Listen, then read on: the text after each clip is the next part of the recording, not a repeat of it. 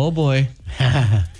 I fall more on the camp that you can't lose your salvation, but you can lose your favor. You can lose your favor status with God. So meaning like, you know how King Saul in particular, I mean, like, he was still someone who believed in God, but he fell out of favor with God, and God replaced him as king. Oh, okay, because I was always told you can lose your salvation. Well, the one issue with losing your salvation means that, and this is the way that I look at it, if you can lose your salvation, then was Jesus' sacrifice on the cross really enough? So that means that we're all still lost then if we can easily lose it like that. Right.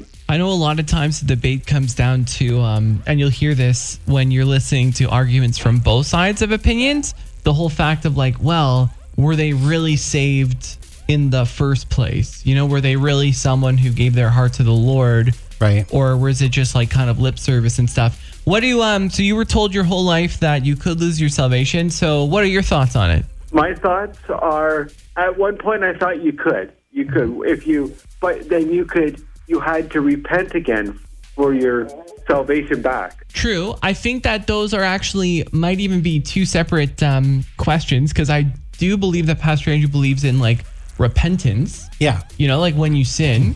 Right. That's honestly, yeah, see, Pastor Andrew and I'm not going to get into it, but Pastor Andrew and I, we go back and forth on this one throughout the years, but we still love each other, so it's all good. So I guess the main thing that we always stress, no matter which way you believe, is why would you let your walk stray so far that it could be in jeopardy of being lost? That makes sense. It's like, let's make the main thing the main thing. The main thing is, hey, listen, are you living a life that is conducive to like a Christian walk, like a walk with God? Are you a good ambassador to keep your focus on that? And, you know, you're gonna end up in the right place, you know? Right. Yep, makes lots of sense. Okay.